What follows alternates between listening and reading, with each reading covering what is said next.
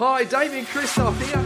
And Marcus Pearce here. After you listen to this Wellness Couch podcast, make sure you strap on your early bird wellness cape and head over to thewellnesssummit.com and book your early bird tickets. Tickets are going like hotcakes, and why wouldn't they be? Because 2 days of Powerhouse Wellness featuring the Up for a Chat girls, the new couch rock star Carl Brock, the natural nutritionist Steph Lowe, our beautiful special guest Nat Kringoudis, quirky Joe Witten, Marcus Pearce, MP, our brother, the wellness guys, and more should not be missed.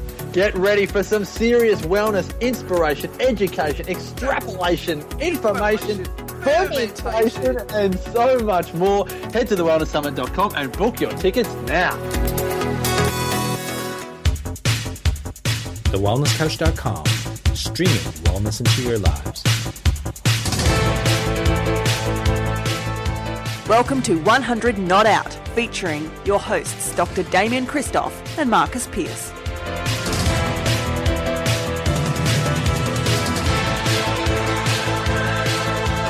Welcome to another edition of 100 Not Out, a weekly show dedicated to helping you master the art of aging well. My name is Marcus Pearce, and I am here with the fabulous co-founder of The Wellness Couch and The Wellness Guys. He is the aficionado to the Italian stallion. He is Dr. Damien Christoph.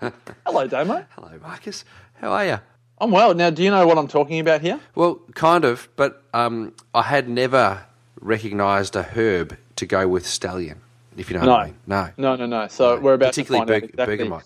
We're going to find out what that herb is. But, Damo, I better say before we do talk about who the Italian stallion is, that this episode is very proudly brought to you by the 2016 Greek island Ikaria Longevity Retreat, 10 days in paradise with Damo and myself. If you'd like to find out more about this magical blue zone, go to www.100notout.com. Cannot wait. Me neither.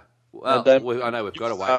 I can't. We do have to wait. You are a great aficionado of this Italian stallion, and this Italian stallion that I refer to is a very new member of the Wellness Couch. Back Chat, one of the great new additions to the Wellness Couch, is hosted by Dr. Anthony Coxon and Dr. Paul Bergamo. And the great Paul Bergamo joins us on 100 Not Out this morning to tell us all about a wonderful adventure he went on with his dad to Italy. And we're going to learn a lot about the principles of longevity and aging well from the great Paul Bergamo. Paul, welcome to 100 Not Out.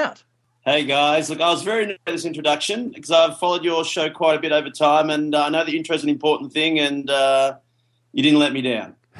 Oh, thank you. I'm glad I didn't let you down, but it's very important. So you're still up there on the pedestal, MP. Good work. Well nice, done. thank you, boys. Much appreciated. Fantastic. Burger. Yes. PB. Lots of nicknames. Longevity is obviously our topic, and you've got some wisdom around longevity because your dad's done pretty well, hasn't he?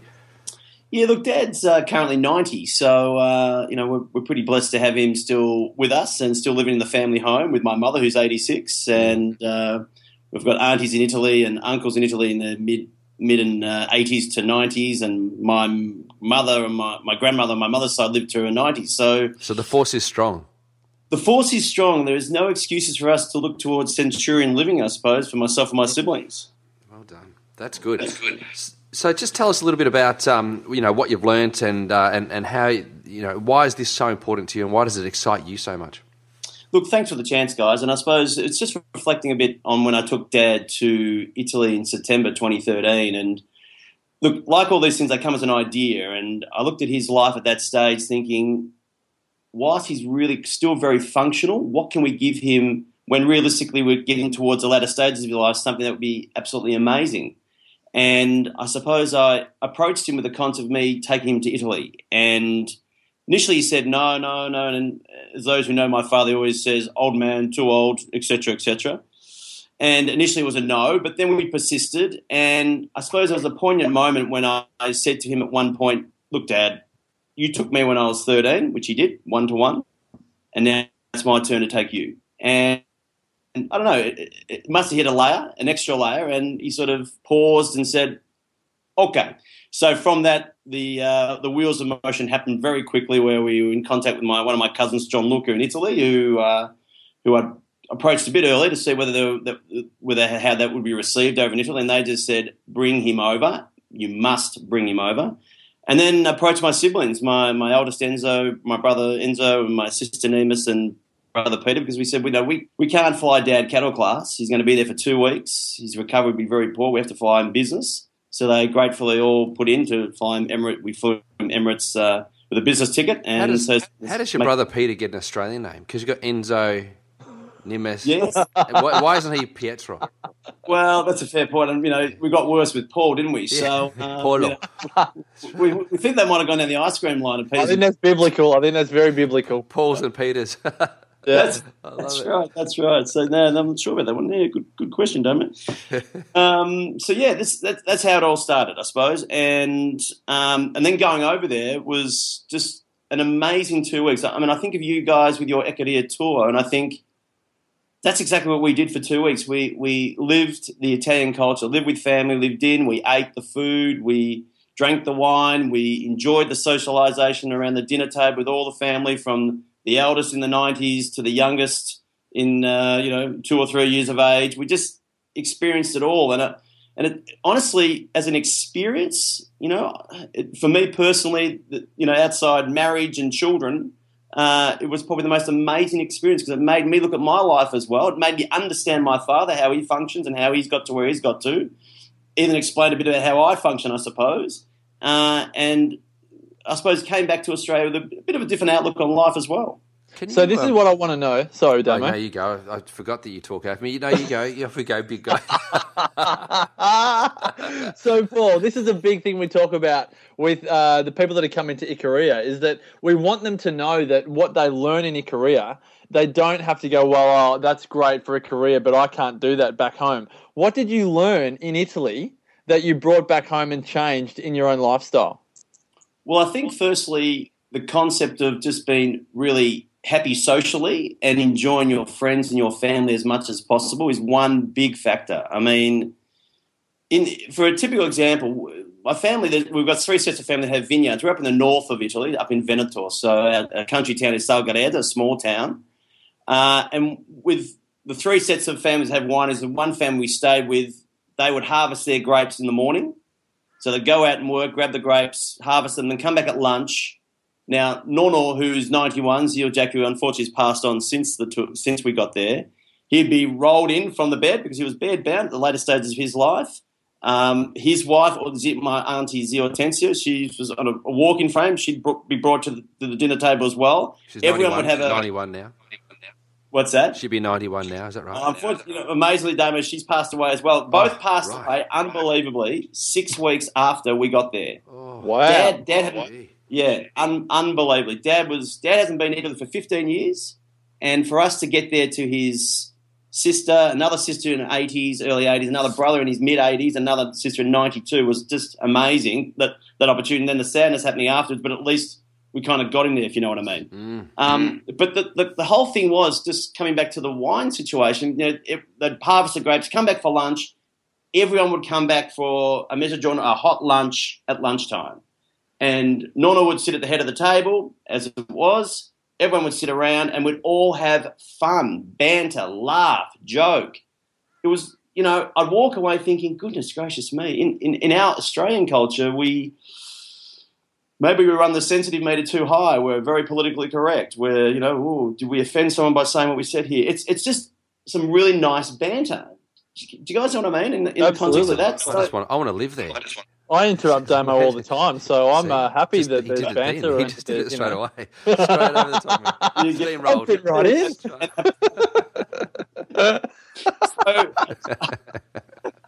So I suppose from a learning point, guys, that's one thing I really learned in the sense of, and we know all the good chemicals that are released with that sort of socialisation, the connection, and also in regards to longevity, the fact that the elder statesmen in the family are revered.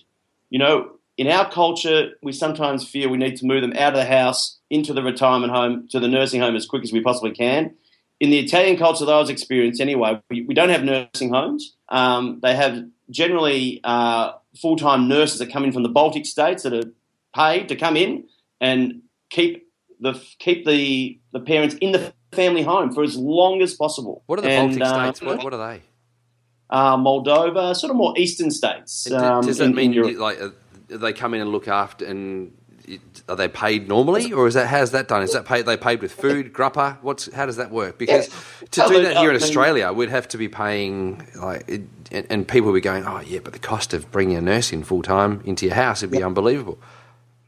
Look, culturally, it's a different thing. So we have to, because of our geographical isolation here, Italy, obviously, it's all very close with Europe, and it'd be a package arrangement. I don't know the intimacies of it, but all I did know is that the lady was there and was there full time living in, Amazing. Obviously paid, and then she was part of. She joined us for lunch. She joined us. She was part of the family. It was treated like the family. So I suppose what it meant is that then the daughters, Emanuela and Roberta, would still come in and see mum and dad all the time. There'd be still that very close integration. But they're running wineries. They've got kids themselves, and they're in their 60s. They've got kids in their 30s and 40s. It's all very busy. So it just gives you that sort of opportunity where I suppose here we have to perhaps push more towards independent, more dependent living quicker, when there's less of that haste, I suppose, in Italy, and thereby I suppose they're kept mainly on natural foods. They're not, I suppose, medicated at higher levels. They're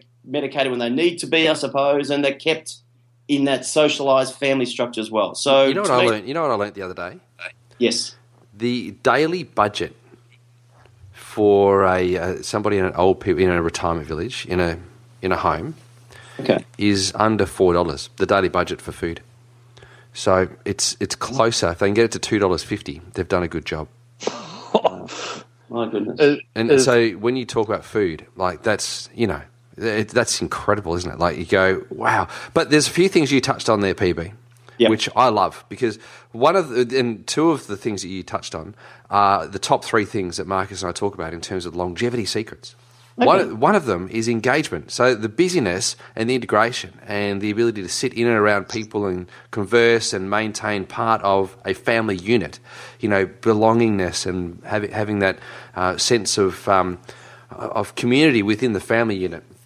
It's really important. Like that's so important. Whether it's family or whether it's friends, it's that purposefulness of engagement. And then the other thing was purposefulness, which I just put into that sentence. But you did touch on nutrition. I'm really fascinated to find out about this nutrition thing because, when I grew up in Dandenong, which is better known as the Bronx these days in Melbourne, many ethnic families, instead of some of them paved their front yard with concrete and painted it green, but many of them actually had gardens in the front yard.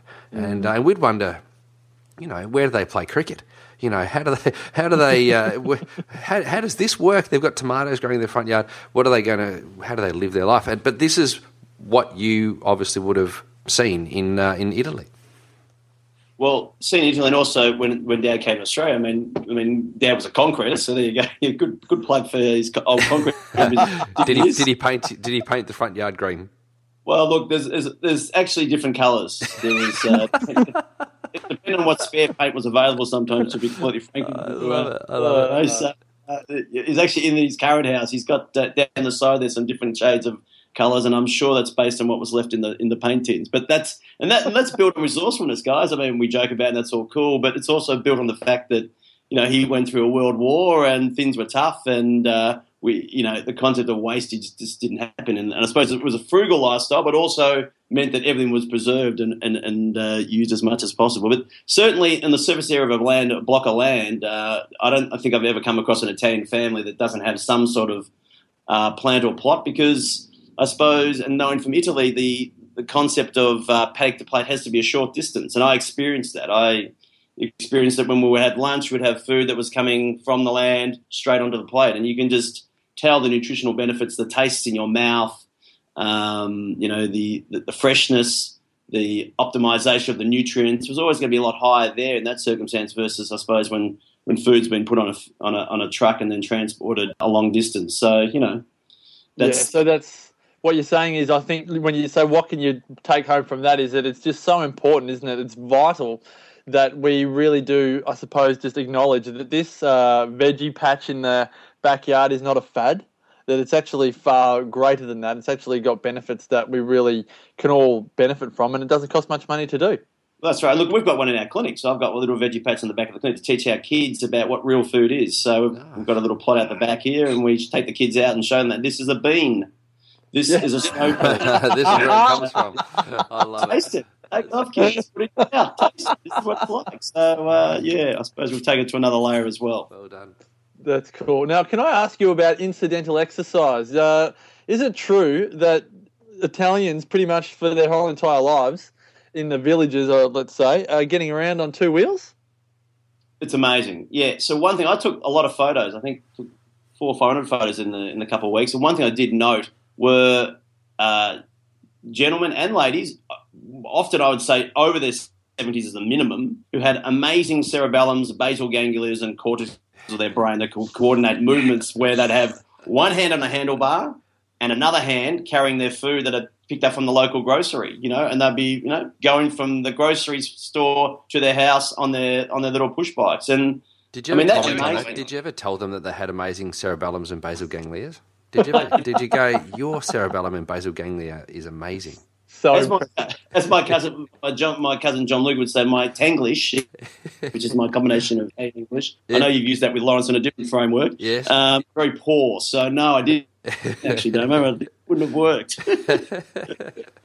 No, well, it's remarkable, isn't it? That is remarkable because I've only just recently been talking to people about teaching people the elderly people in homes here because the state is so bad, how to crawl again so that if they fall, they can pick themselves up. But you're talking about another extreme. These guys could almost go on a tightrope and nail it because they're actually riding a bike on two wheels, probably not really fat wheels, and possibly not even pumped up properly, and they're one hand on the handlebars and holding some shopping in the other one. Amazing.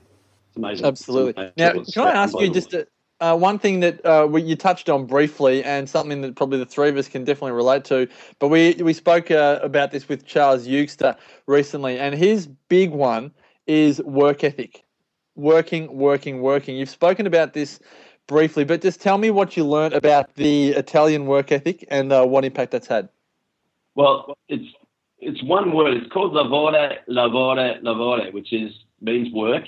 And in conversation with all different family members, that's often what I would hear in lunches and dinners, lavoro. And I suppose that's something I grew up with hearing my father do. And as a concreter, he had a family business with my brothers. He'd wake up at 5 a.m., work long days, often 7 days a week. And you guys were talking about sense of purpose. His sense of purpose was very simple. It wasn't very complicated. It wasn't, like our generations of goal aspiration, this and that. It was very simple. It was family. It was some friendships. And it was working hard. And I know that all my siblings have sort of adopted that attitude, and we're all pretty strong workers. I know I've been labelled a workaholic, and I suppose now I understand why it is, because I've watched him. But then I also watched my Italian roots in Italy and saw how they all work really hard. There's no slacking off. There's no sense of taking short options. They all work really hard. And look, that helps the brains. And that obviously reduces neurodegeneration because the brain's active versus a concept of looking to retire, stop work, do less. I mean, there's no concept of retirement. You just keep going. That's how it is. Simple.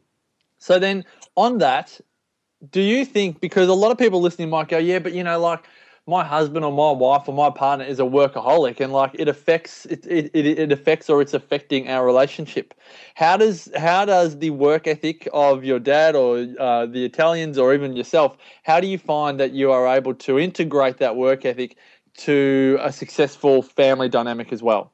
That's a great question. I mean, the work-life balance is something which is what we're alluding to. For me personally, it means I get up at 5 a.m. in the morning. So I do a lot of my work early when my kids and my wife are in bed. So I try and track that as much as I can and get a lot of work done, which is the clearest time for me in the day.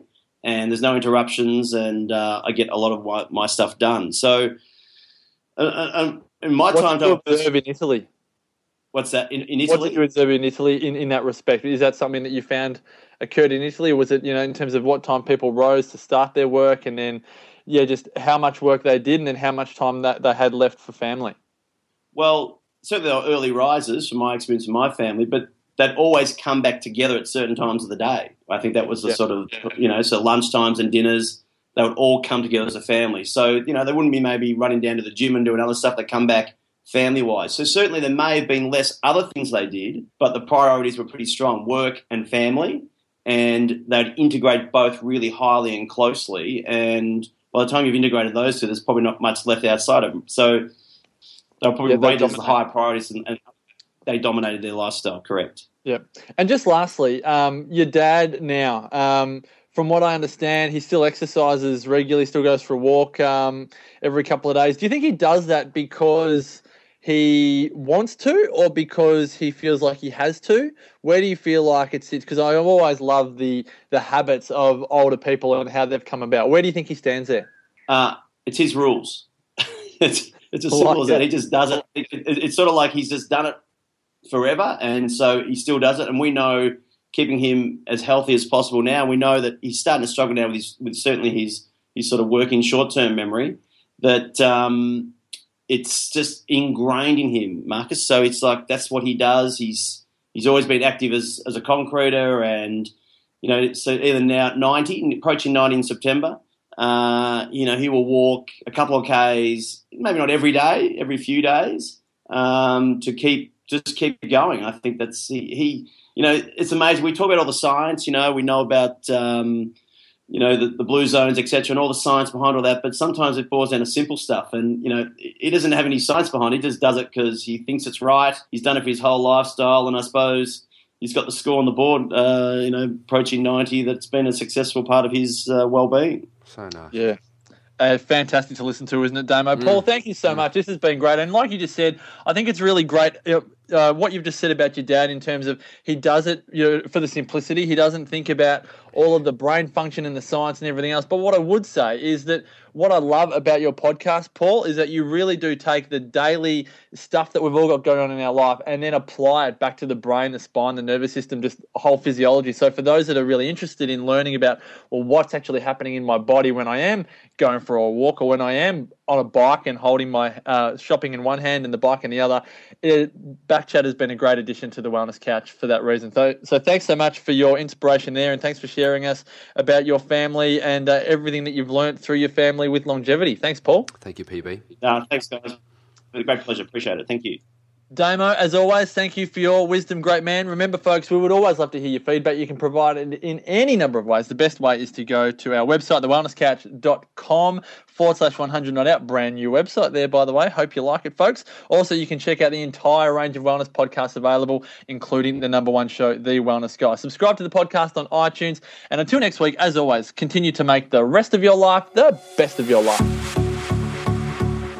This has been a production of TheWellnessCouch.com. Check us out on Facebook and join in the conversation on Facebook.com/The Wellness Couch. Subscribe to each show on iTunes and check us out on Twitter.